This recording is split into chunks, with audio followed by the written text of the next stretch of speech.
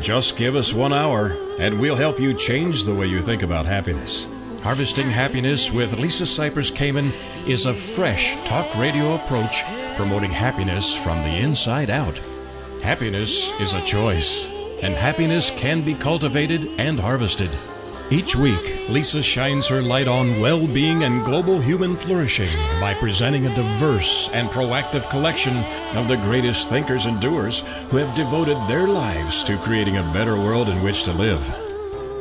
As a filmmaker, positive psychology coach, author, professor, and change agent specializing in the field of happiness, Lisa Cypers Kamen is widely recognized as an expert in the field. On the show, she also focuses on military families and service personnel returning with PTSD, traumatic brain injury, and other post-deployment civilian life reintegration issues. So, let's spend some time getting to the heart of the matter on Harvesting Happiness on TogiNet.com. And now, here's your host, Lisa Cypers Kamen. Good morning, good afternoon, and good evening, wherever you are. Welcome to Harvesting Happiness Talk Radio, where we explore the very serious business of happiness, sustainable well-being, and human flourishing. We are not talking about that annoying yellow smiley face. No, no, no. We're talking about something much deeper and critical to the success of humanity. Authentic happiness is not selfish, egotistical, or narcissistic. In fact, it is essential in order for humankind to thrive. Sustainable happiness is important because it not only elevates our own well-being locally, but also contributes to collective global flourishing. The achievement of a happy life is not only positively good for us, it is constructively good for those around us. In short, happiness matters. Happiness comes from the heart, and this show is most definitely all about the heart. If you like what you're listening to, connect with me on Twitter at Lisa Kamen and HH Talk Radio. You can tweet at us with the hashtag Harvesting Happiness. We are talking about freedom. We are talking about independence. We are talking about our contemporary legal and criminal injustice system, if you will, today with one of our guests, Adam Benforado. He's an associate professor of law at Drexel University, a graduate of Yale College and Harvard Law School. He served as a federal appellate law clerk and an attorney at Jenner and Block. He has published numerous scholarly articles, and his op-eds and essays have appeared in a variety of publications, including the Washington Post, the Philadelphia Inquirer, and Legal Times. He lives in Philadelphia with his wife and daughter, and his new book, Unfair, crusading legal scholar Adam Benforado exposes the powerful psychological forces that undermine our criminal justice system and affect us all. And this book has just come out, and we are so excited to speak with him. Good morning, Adam. Hey, good morning. It's wonderful to be here. It's wonderful to have you because this is really a very timely topic. And I know we are airing this show for the first time around July 4th, the United States Independence Day, and really as a testimony and celebration of the freedom and justice that we hope we can achieve for all, but is not always the case. Yeah, I think the timing of the show is quite fortuitous because it's a reminder, I think, of what the founders had in mind, which was a country, I think, that was always striving perfection, realizing that it wasn't possible to ever quite reach that plateau, but knowing that part of what it is to be an American is always to be searching, looking for ways to reach a higher plane. Let's talk about really what you're sharing in the book, because you talk about the labels we give victims and how it can make a difference in their cases, handled not only by police, but also judges, lawyers, jurors. Yeah, so that's where I start the book. So the focus is really on the hidden forces that shape the behavior of detectives and judges and jurors and witnesses. And in each chapter, I look at the conventional stories about how these people make decisions and where things can go wrong. And then I contrast that with what the latest evidence from psychology and neuroscience have to say. So when it comes to the victim, I think the conventional story that you hear if you turn on the television and listen to a prosecutor is that all victims are the same. It doesn't matter what color the person's skin happens to be. It doesn't matter what neighborhood the person happens to live in. It doesn't matter whether the person is rich or poor. But the evidence that we have, both in terms of data from the criminal justice system and psychological experiments, is that that's not true. And so in the book, I start with this very interesting case involving a man who's found on his back in a wealthy neighborhood in D.C., and he's unable to speak. He's sort of moaning, and the person who finds him thinks maybe he's had a stroke, but as soon as the fire engines pull up, the man starts to vomit. And one of the firefighters immediately says, well, I smell alcohol. This is a drunk. And so when the police arrive, they say, well, this is just a drunk. We're going to leave him, not do any of the normal tests that we do, not going to treat this as a crime scene. He's put in the ambulance, which the drivers decide not to go to the closest hospital, as protocol would require, but to a hospital that's a little bit closer for them to run some errands. And when he gets to the hospital, he's put into the hallway just to sleep things off. And this whole case changes when a nurse notices him demonstrating the symptoms not of a drunk, but of someone with a head injury. And they rush him into surgery. Turns out he's received a blow to the head. And it's only a coincidence that they later find out that this man suffered actually not from the effects of alcohol, but rather from a violent crime. He was robbed, hit in the head, and he eventually died. And it turns out that this was no vagrant, no drunk. This was a New York Times award-winning reporter who just stepped out for a stroll in his neighborhood. And I think what this case shows is how quickly we sum people up based on really irrelevant details, the color of their skin, what they're wearing, the smell on their breath, and how that critical decision can affect the whole outcome of a case. It can determine whether something gets investigated as a crime at all. It can decide whether someone lives or dies. And so one of the things I'm interested in this book in looking at is those quick decision processes, how the things that we don't even think about, many times it's automatic summations of people, end up shaping how we treat them and can really lead to terrible injustice. Well, and this is where the psychological forces come in, because what I'm hearing you say is that we have these cognitive distortions or this fuzzy logic that lead us to make decisions or think that we know the truth when it is not really the truth at all. It is the mind at work, and it's not based on fact. Absolutely. And I think one of the real messages of this book is that there's a whole lot going on inside our heads that we're not aware of. So it's an upsetting thing sometimes to think about. But people who believe themselves, for instance, to be free from bias can act in ways that are terribly biased. So there's been a lot of research done, which I think has an interesting, it offers some interesting insights about recent police violence, for example. So I think the conventional story that we have is there are sort of two types of police officers. There are sort of the good ones and the bad ones. And that these bad ones may be racist or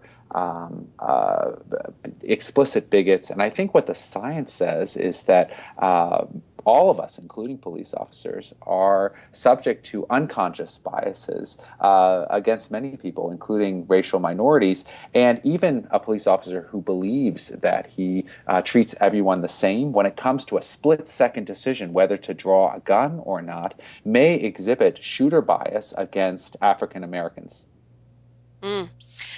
And, as you're speaking of the moment of drawing the gun, is it that there is shooter bias, or is it just the kill or be killed, the fight or flight response that kicks in that is based on none of that? It's just the fear factor. Adrenaline is coursing through the body. You need to react quickly. What are you going to do?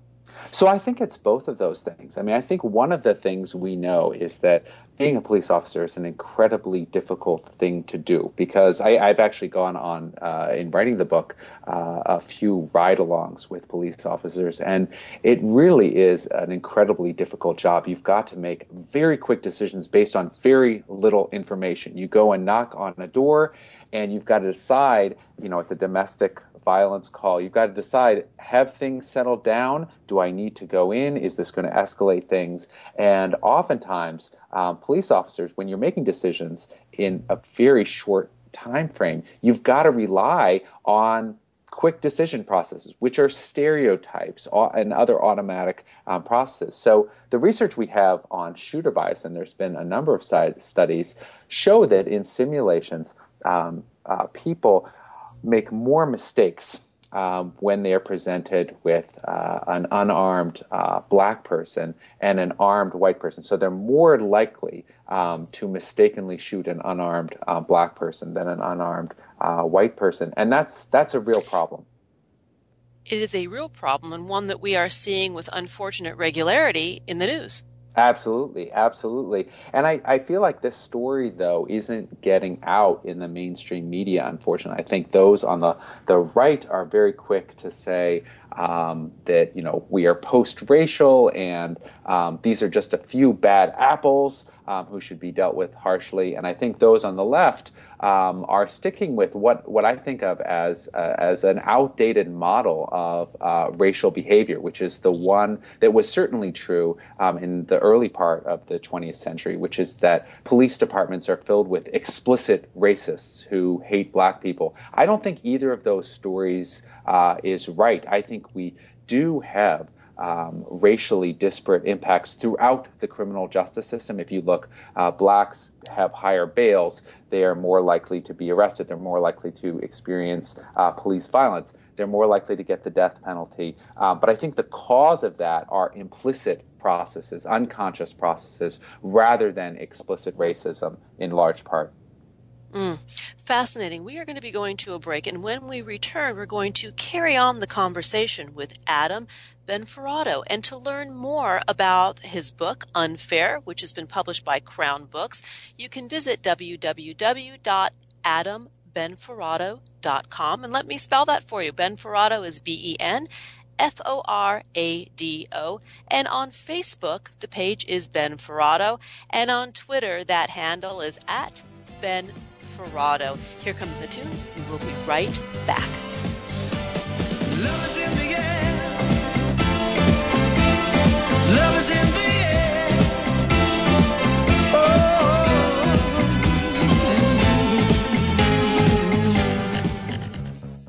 Happiness is an inside job. Wear the message on t-shirts, baseball caps, sterling silver designer jewelry, and more. Please visit our online boutique at www.harvestinghappiness.com.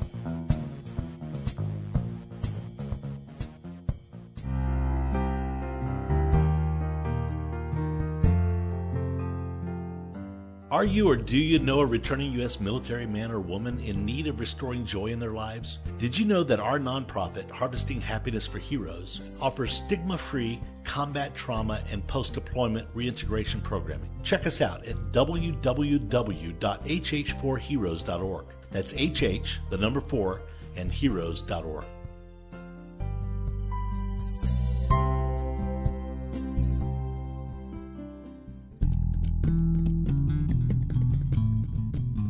Nothing gives happiness like a free gift. Lisa Cypers Kamen has made her first ebook, Got Happiness Now? 8 Keys to Unlocking a Joyful Life, available at no cost to everyone. Unwrap your complimentary copy now by visiting www.harvestinghappinesstalkradio.com. Love is in the air, in the whisper of the tree. Love is in the air, in the Harvesting Happiness Talk Radio. If you're just joining us now, we are talking about and celebrating freedom and independence, but from a little bit of a different perspective today. We're talking about criminal injustice. And in the studio with me today is Adam Benforado. He's an associate professor of law at Drexel University. He's also the author of Unfair, which has just been published by Crown Books. So, Adam, prior to the break, we were talking about the criminal justice system. We were talking about the book, some interesting stories that you've shared. But I want to turn the focus now to the adversarial nature of our system, that instead of preventing injustice, it actually creates it. Yeah, this is something that in doing research for this book, and certainly in my broader research as a professor, I've been interested for a long time. Because as a law student and as a professor, it's so indoctrinated for all of us that our system, broadly speaking, ought to be adversarial, that's how you get to the truth, right? One lawyer battles for the defense, one lawyer battles for the prosecution. And this model actually transfers to how police officers interact with the community. It transfers to how the prison guards treat prisoners.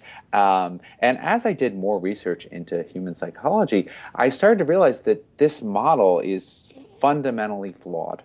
Rather than actually treating the causes of unfairness, it creates unfairness. And so if you look at, for instance, interactions between community members and the police, when the police treat the people that they are policing with distrust and disrespect, that leads to failing to close cases. There's really good research on the fact that when people comply with the law, and when people even come forward with evidence for the police, that is only when they believe that the law and the legal actors are legitimate. When they don't trust the police, when they feel that the police single them out and disrespect them, they don't come forward and say, yeah, this is what I saw last Saturday night. They sit back. And they're less likely, and this is one of the most interesting findings, they're less likely to follow the law in the first place. So I think that's one area where we really need to work on the adversarial system. But I think it also transfers to lawyers. If you look at the origins of dishonesty with respect to prosecutors, for example, not turning over exculpatory evidence that shows that a particular defendant is innocent, as they are required to do under the Constitution, why does that happen? Well, I think a large part of it has to do with how we define the roles of the prosecutor and the defense. When you think about your job as getting a conviction, if that's your role, you're a lot more likely to bend the rules and still feel good about yourself. And so one of the changes that I think is necessary for prosecutors is to start thinking about the role of the prosecutor as achieving justice. Not getting as many convictions, but achieving justice. As a prosecutor, you ought to be thinking about the fact that I want all innocent people to go free. If I send one innocent man or woman to prison, that is a terrible failure. On the other side, I think defendants and I think the people who represent them need to think about their goal as achieving justice also, which is not getting off guilty people. It's ensuring that guilty people are treated fairly. Now, that's a fundamental realignment of how we think about lawyers' roles, but I think it would resolve a lot of the injustice that we see and prevent a lot of the wrongful convictions that we've have come to light in the last decade or so. You make a very good point, because we are tied, the legal system is tied to winning or losing, to guilty or innocent, or actually not even guilty or innocent. It's about the case itself, winning or losing the case. And it's my understanding from having a lot of friends who are lawyers, some of them are very high-powered litigators, and they say, you know what, it comes down to not being about the truth, but about the movie, the portrayal that you are able to build for the case. Yeah, it's really unfortunate. I mean, I think one thing that we know from the psychology is that what makes for good dramatic television, the lawyers battling out, with a lot of fancy rhetoric and waving arms, that makes for bad justice. We need a system that's focused on getting to the truth, and getting to the truth does not require battling it out. I think that that's a real mistake. I think that getting to the truth, and I think the way for us to do it is definitely moving towards more of a medical model, a public health model of crime, in which we're all in this together, right? I think that's something that's often lost. When criminals commit crimes, that's a loss for them. When victims are subject to crimes, that's a loss for them. When the criminal justice system, right, has 50% of people committing new crimes after they get out of prison, that's a loss for them. We need to find ways that we can all work together, and I think that's a public health model. It certainly is a holistic model, and I'm thinking about you teaching, young lawyers in training this new bedside manner or courtside manner as a way of being in the world, which can affect change. If this is what you're teaching, then we will be changed. One of the reasons it is. Yeah, I mean, that really, for me, was one of the reasons that I wanted to become a professor. Was I wanted to push my students to see the world in a different way, and also to go out into the world and affect change. My students, when they come in, I teach criminal law, which is a first-year course. They're often very worried to point to problems in judicial opinions and say, this judge made a mistake, or this lawyer didn't do the ethical thing, because they think if it's in a casebook, it must be right. This must be the right way. And so one of my biggest jobs is to convince them, no, develop your own moral compass. Look at the evidence. The fact that it has been done some way for 100 years doesn't mean that that's the right way to do it. Agreed. And what about the system, the existing system that we have is based on the fact that people are rational operators guided by reason. That's flawed. I mean, it's a flawed system. That's another thing that's hard to wrap your head around. But I think that it actually makes sense when you think about it.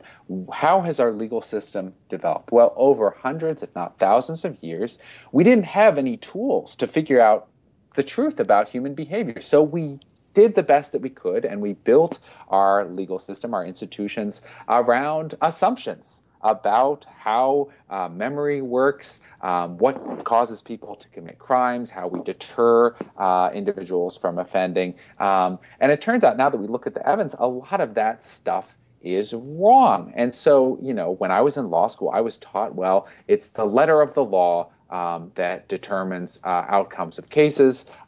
It's judges being objective, setting aside their biases. And the research shows that that's oftentimes just not possible. So one of my favorite studies that I talk about in the book is about the decision whether to grant someone parole. So I teach my students, well, the things that would be most important would be, how serious a crime the person committed and how they did in prison. Did they reform themselves? Did they get into fights? Well, when researchers in Israel looked at this, what they found was the thing that predicted the outcome, whether someone was granted parole, was the time of day when the person came before the judge. If you came first thing in the morning, you had a quite good chance of getting parole. If you came right before the first break, you had a very, very low chance of getting parole. So that's a perfect example of where we assume this level of rationality that just doesn't exist. And I think real judges need to acknowledge and understand these forces that are operating beyond their awareness or control.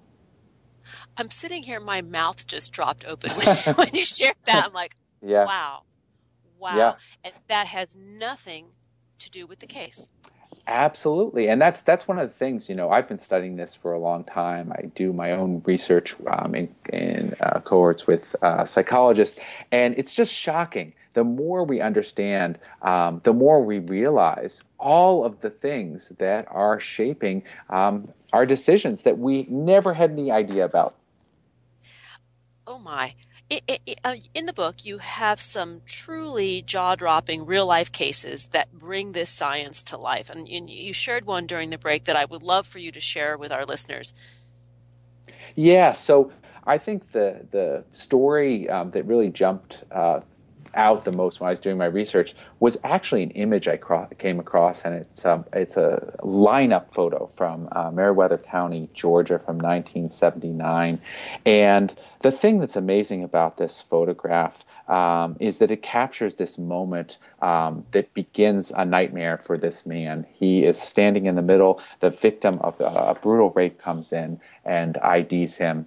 And he spends, the next 2 decades of his life locked up for a crime he didn't commit. Now, the thing that is really shocking about this photograph is not the wrongful conviction. I came across many cases that were similar in that respect. What's really shocking is that right next to this man, 2 people over, is the actual perpetrator. He just happened to be locked up in the prison, and the jail rather, on an unrelated offense. And he was just pulled in at the last moment to stand in to this 5-man lineup. And the victim looked at the person who had committed this atrocity and picked out a guy standing next to him. And to me, that just shows the vulnerability that we face. 77,000 people, by our best estimate, are charged after eyewitnesses identify them. But we know that 1/3 of the time, eyewitnesses pick out an innocent person. That cannot stand if we are to have a just legal system. No, it can't, and that is astounding, and it makes one think. We tend to believe what we think, what we see, what we hear, and what we feel. And what I'm hearing you say is that in this case, it can't always be, that there have to be other mechanisms to prove justice or injustice. Absolutely, and I think a big part of it is about being humble. It's about humility and realizing that we aren't the perfect people that we want to be. In fact, acknowledging that you're not perfect is a way to become a more perfect person. I mean, I think that is the truth. And the way to embrace change, certainly. How Absolutely. you are relating to your law students, I think is incredible. It gives hope to the legal system that we're going to have the next generation of lawyers that are going to be more empathic, more holistic in their approaches to sussing out the truth. I think that that's true, and I think we need to look at foreign models. I think a lot of other countries, if you look at Northern Europe, for instance, I think empathy is built into their legal structures. We build in brutality. We build in hate. That's not the way to reduce crime. I emailed with a prison warden in Norway, and he mentioned something along the lines of, in a separate interview, that the way forward, if you create a monstrous prison, you are going to produce monsters. Why would you ever want to do that? In the United States, we go that route. And if we brought more empathy into our structures, I think we would see real declines in terms of crime across the board.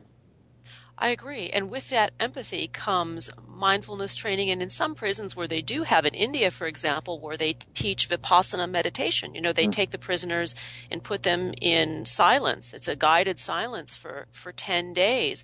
And the results and transformation of these men typically is tremendous. And the temperature, the emotional temperature in the prison then shifts. Yeah. It's so interesting when you look at the foreign models. I mean, just the very notion of that the role of the prison is rehabilitation, getting someone ready to re-enter society. In the United States, we do the opposite. We think the purpose of prison is to break a person down.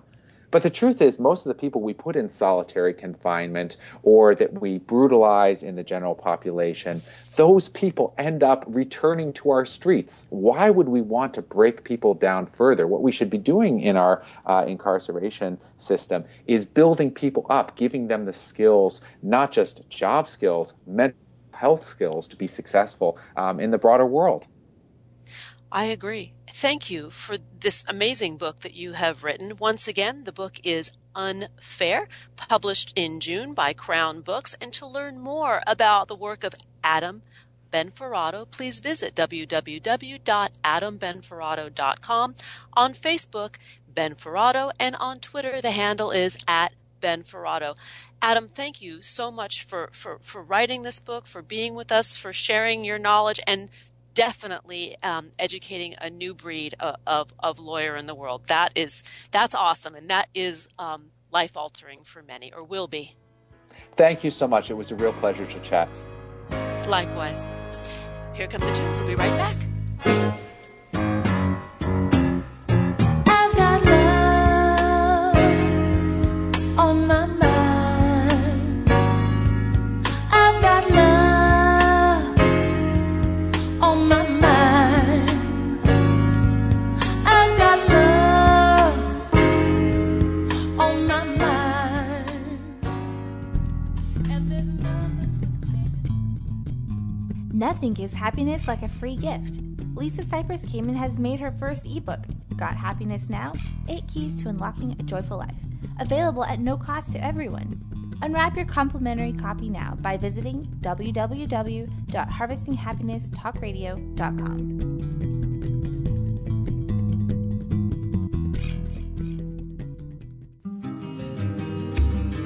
Saturday afternoons on 97.5, joyriding the coast with a global vibe, pleasing your ears and inspiring your mind. Quem mostrava esse caminho longe, quem mostrava esse caminho longe, esse caminho para Santo Tomé. Joyriding the coast with me, Lisa Cypers Kamen, Saturdays 2 to 5 on 97.5 KBU and RadioMalibu.net. Like what you hear on Harvesting Happiness Talk Radio? Subscribe to us on iTunes and get your weekly dose of joy downloaded free and easily to your computer or portable device. That's Harvesting Happiness Talk Radio on iTunes.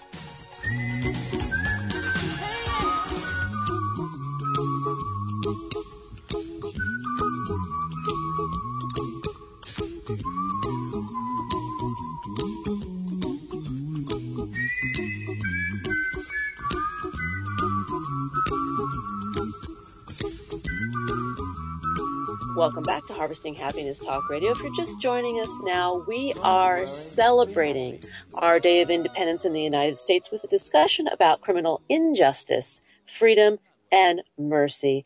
Bryan Stevenson is the executive...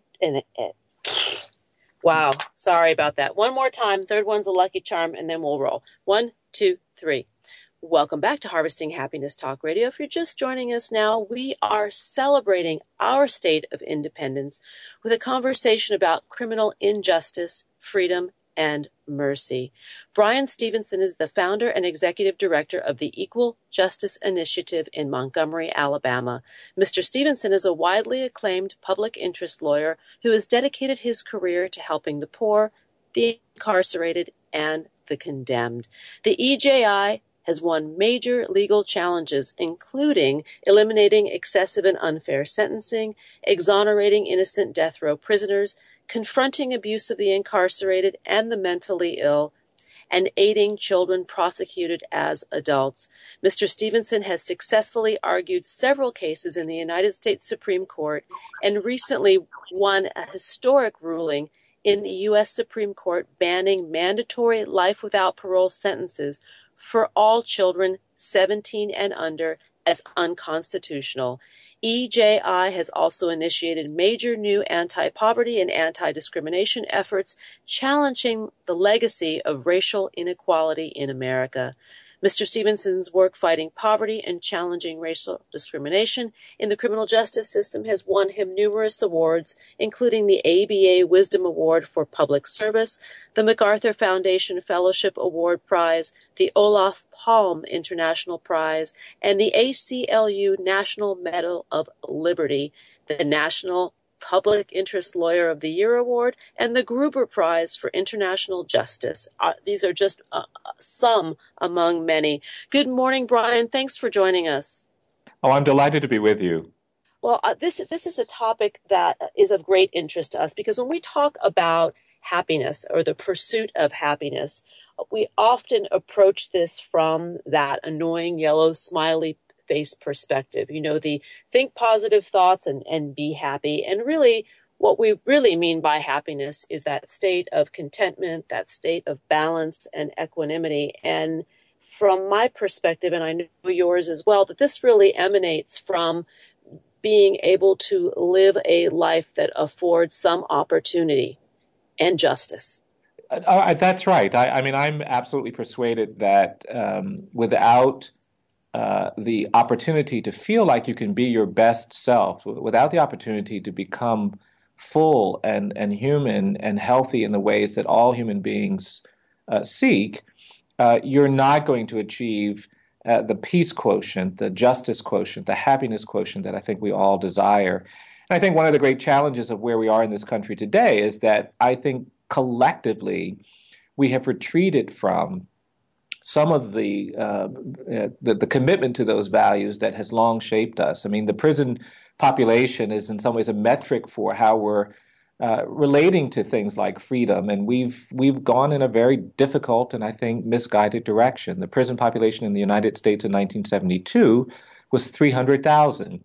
Today, it is 2.3 million, and that challenge has really redefined us. We now have the highest rate of incarceration in the world. There are 6 million people on probation and parole. There are 70 million Americans with criminal arrests, which means that when they apply for a job or they try to get a loan, they're going to be disfavored. And I think this era of mass incarceration and excessive punishment has really done some pretty profound things to many people in our country, particularly the poor and people of color. The Bureau of Justice now reports that 1 in 3 black male babies born in this country is expected to go to jail or prison. And that's a pretty shameful and shocking development. And so I think some of the policies we've adopted have actually very much undermined our sense of achievement, our sense of hope, our sense of fulfillment, particularly in poor and minority communities. You have written a book entitled Just Mercy, and I am in the midst of reading the book now, and I am touched by the humanness, the humanity, and the concept of applying mercy, more mercy within the justice system. And this really is the basis of your book and very much part of the foundation of the Equal Justice Initiative. I think that's right. I mean, you know, there's no question that we all need to feel fairly treated, justly treated, humanely. You know, we need to feel like people aren't going to abuse us and our rights. And that's what happens when you tolerate inequality and injustice. There are so many people in our society who actually have had their hope disrupted by mistreatment and abuse. I sit down with 13 and 14-year-old kids who, when they talk to me honestly, will tell me that they don't expect to be free or alive by the time they're 21. And they say that not because of something they've read or heard. They say that because that's what they see happening in their communities. And I'm really concerned about that. And I think the way we're going to get past that is by contextualizing the challenges of so many people. We have a huge issue of drug addiction in this country, but I don't think that drug addiction and drug dependency is a crime problem. I think it's a health problem. And if we dealt with it as a healthcare issue, I think we'd get to a closer and better, we'd do better in getting close to the kind of justice and society that we want. And so, yes, I really do think that our ability to think in a compassionate way, in a just way, is key. And one of the great problems that I think we are experiencing in this country is that for 40 years, our politicians have been preaching fear and anger. And to be honest, when you're afraid and when you're angry, your tolerance of other people is diminished. Your understanding of other people is diminished. You don't worry about providing compassion and mercy. You just worry about protecting yourself. And every society that has struggled with abuse and corruption and oppression has gotten to that place because there's a narrative of fear and anger to make people comfortable doing things that are not decent, not humane, not just. And I think to a certain extent, we have been compromised by that reality. I think fear and anger has corrupted our sense of commitment to one another, fair treatment of one another, and that leaves a lot of people living in the margins in great despair, with a relationship to the larger society that is quite oppressive.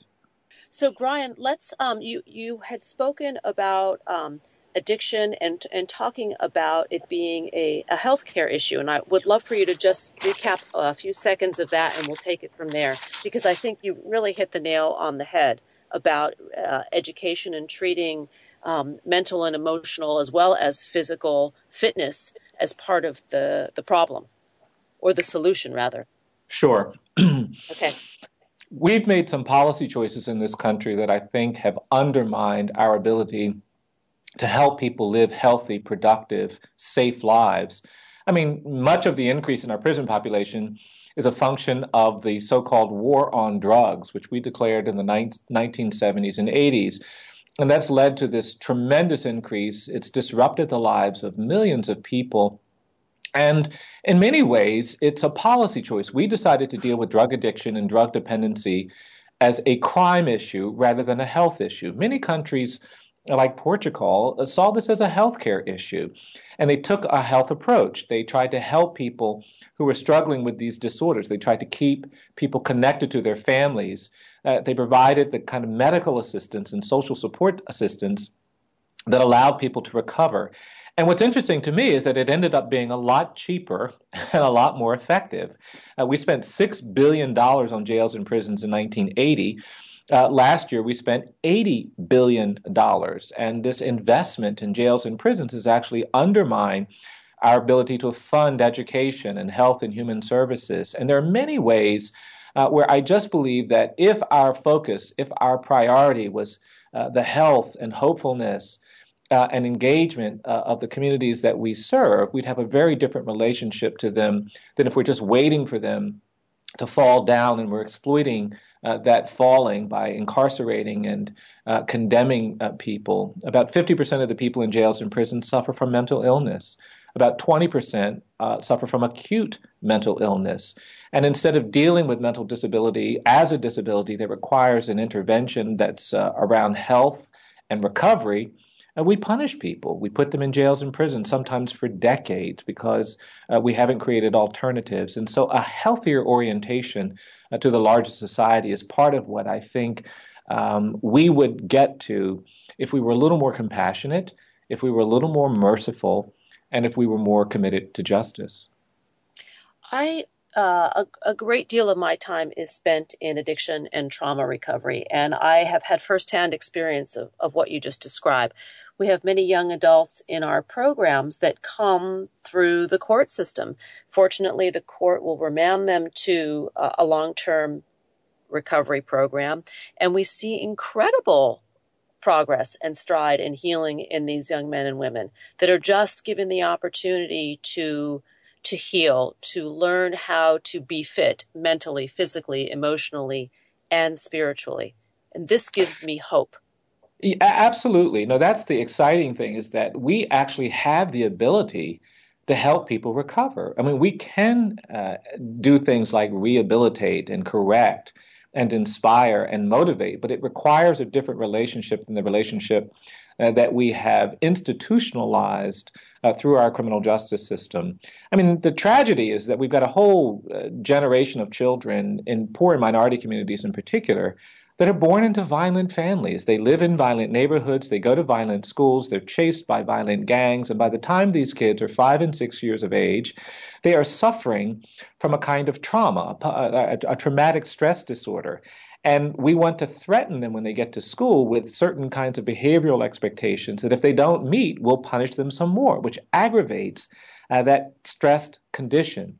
And if we're going to change that, we're going to have to treat this trauma as a threshold issue. We're going to have to create a healthcare portal for these children to walk through before they can learn the way we want them to learn. And I'm excited because we know how to do that. We can actually help the next generation of children recover and do better as parents and as students and as workers and as citizens. But it means we've got to care about them enough to help them get well and not just throw them away by creating carceral policies that make life imprisonment without parole the default for what you do with a disabled, traumatized young person living in a violent environment. That is the byproduct of our system itself, which we can talk more about this. We're going to go to a break in a minute. When we come back, I do want to talk about what the American legal system says about the soul of our country, that says about the tempo of where we are at. Because when I talk with these young men and women, and I just had this conversation with a young guy last week, we were talking about, he's in his mid-20s, and he said, if I had money and I had come from a more affluent background, I wouldn't have gone to jail. And I think he's right, based upon many of the circumstances that I witness in these programs, that if somebody is poor or minority and gets into trouble and gets into the system, it's very hard for them to get out. Lisa, I think we have a system that treats you better if you're rich and guilty than if you're poor and innocent. I don't think there's any question that wealth, more than culpability, shapes outcomes in our system. And that's a very serious problem that we have to address. And I would like to address it in our conversation when we come back from the break. And I want to let our listeners know the book is Just Mercy by Bryan Stevenson. You can learn more about the book by going to, is there a book website, Bryan? I don't see one here. If you go to our website at eji.org, there is a book website that you can access there. Wonderful. And on Facebook, to connect, you may go to Equal Justice Initiative, and on Twitter, it's at EJI_org. We're going to go to a break, and when we come back, we are going to carry on the conversation about how mercy, forgiveness, and caring may actually change the face of our justice system. Here come the tunes. We'll be right back. Clap along if you feel like happiness is the truth. Because I'm happy. Clap along if you know what happiness is to you. Because I'm happy. Clap along if you feel like that's what you want. Do you like Lisa's take on happiness, well-being, and human flourishing? Join us this spring as Harvesting Happiness launches online classroom programming where Lisa Cypers Kamen will offer her workshop series across the globe and from the comfort of wherever you are. Visit harvestinghappiness.com for more details.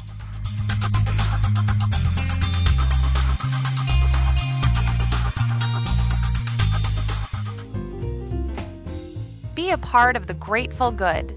Grateful Nation brings together patients, families, friends, and staff of Beth Israel Deaconess Medical Center to support the quality care and groundbreaking research at the medical center. Through new and traditional media, members of Grateful Nation share experiences, thank our caregivers and researchers, participate in sweepstakes, and gather to sponsor and host events and much more. Being grateful inspires others to be grateful as well. Isn't it time we jumpstart some perpetual gratitude? Visit Grateful Nation online to find out more at www.gratefulnation.org. Have a grateful day. I feel good. I knew that I would not. I feel good. I knew that I would not. Welcome back to Harvesting Happiness Talk Radio. If you're just joining us now, I urge you to download this podcast and share it.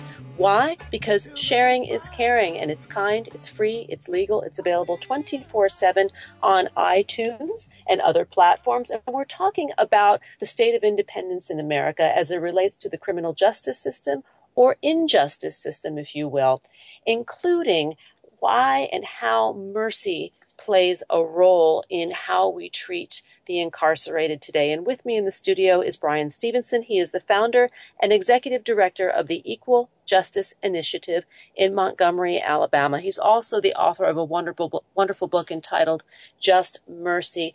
Bryan, prior to the break, we were talking about the differences in financial and social status to somebody who is incarcerated. And you said something very, very poignant that I would love for you to repeat about if you have money and you're guilty, you do better than someone who does not have money and is not guilty. No, I think that's right. And it's not a happy thing for me to say, but my time in this system has absolutely reinforced this belief that I have that our system does treat you better if you're rich and guilty than if you're poor and innocent. Wealth, not culpability, shapes outcomes. And in this era of excessive punishment and mass incarceration, that's especially problematic because for the poor and from people who don't have the resources to present themselves as something other than the crime for which they have been accused, you too often come into our system with a presumption of guilt. I mean, one of the great challenges that we have is that because we've had so much fear and anger being peddled by politicians and elected officials, we're quite willing to believe the worst things about the people who are accused of crimes. And that just sets up a dynamic where you're going to have a lot of wrongful convictions. I've had the privilege of representing people who we were able to exonerate, but it's troubling to me that there probably have never been more innocent people in jails and prisons in this country than there are right now. In the death penalty context even, we've now had 154 people who were exonerated after being proved innocent. That means for every 9 people who've been executed, we've now identified 1 innocent person on death row, which is a pretty shocking rate of error. And yet we persist with that punishment because we haven't sensitized ourselves to the burden that is created when you tolerate that kind of unreliability. And I think a lot of that has to do with the way we just think about ourselves, the way we think about our identity. I am persuaded that each of us is more than the worst thing that we've ever done. I think that for every listener, I think it for the people in jails and prisons, I think that for everyone. I think if someone tells a lie, they're not just a liar. If they take something that doesn't belong to them, they're not just a thief. I think even if you kill someone, you're not just a killer.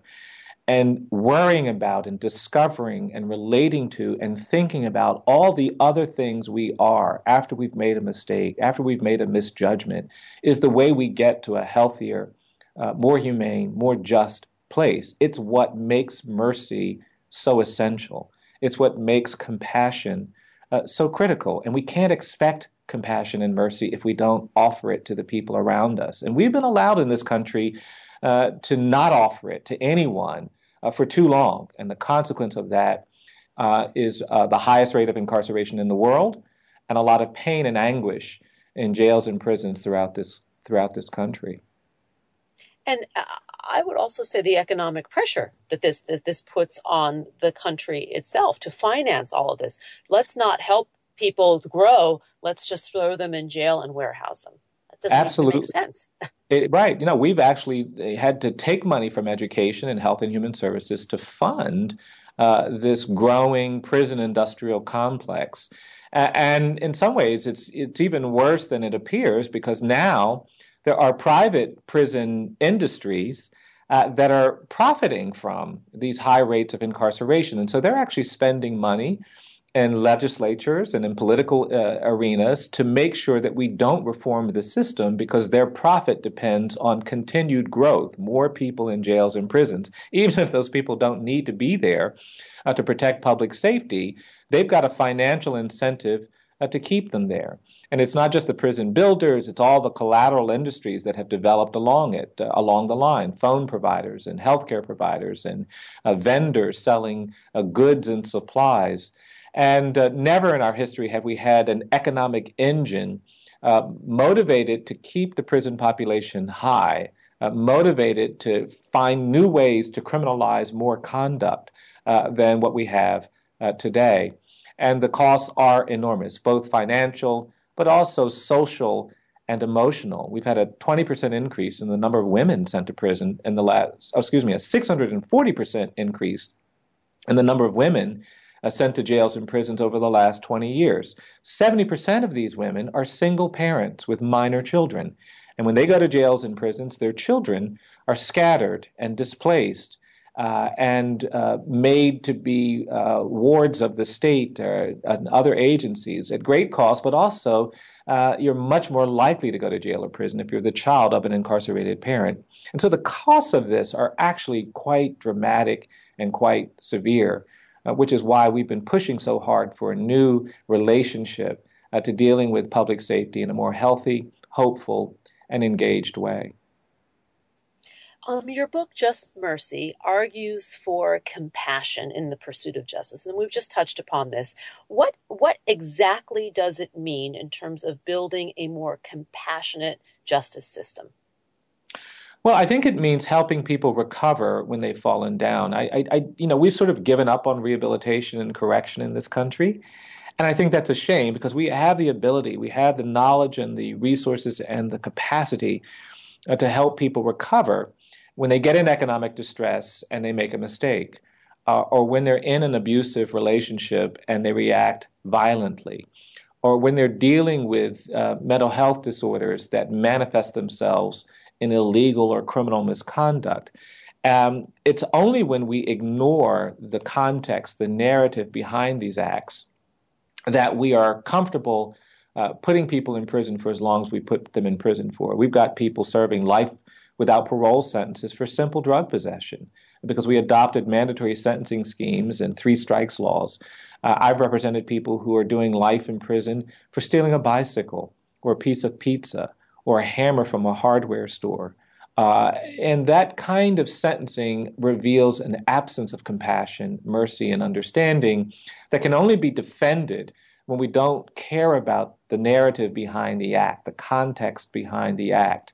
And so that's partly what I'm trying to do with this book, is to get people closer to these stories, to these realities. I think if most people saw what I see on a regular basis, they would demand change. They wouldn't feel comfortable with the kind of cruel and excessive punishments that I've seen imposed. Children, for example. We have 15 states with no minimum age for trying a child as an adult. That means that kids that are 10 and 11 sometimes face long-term prison sentences. There are 10,000 children at any given moment in adult jails and prisons where they're at great risk of sexual assault or abuse. We have some 250,000 people serving prison sentences for decades for crimes they committed as children. And I don't think most of us would ever expect that our children could be properly punished in that way. And yet this narrative, this fear and anger has allowed us to see some children as not children. And I think when any country begins to believe that all children are not children, that when they lose that idea, the commitment to the notion that all children are children, we become vulnerable, we become at risk. And so this need for mercy, this need for compassion, this need for balance is partly what I'm arguing is critical if we're going to recover from this era that has really done some devastation to many people and many communities, this growing universe of people who've been condemned by their worst act, who've been burdened by this identity that we've imposed on them, is really quite tragic. And I don't think any of us can be free until we liberate ourselves from that way of thinking about each other. I agree. And I also think that the concept of mercy starts with the self.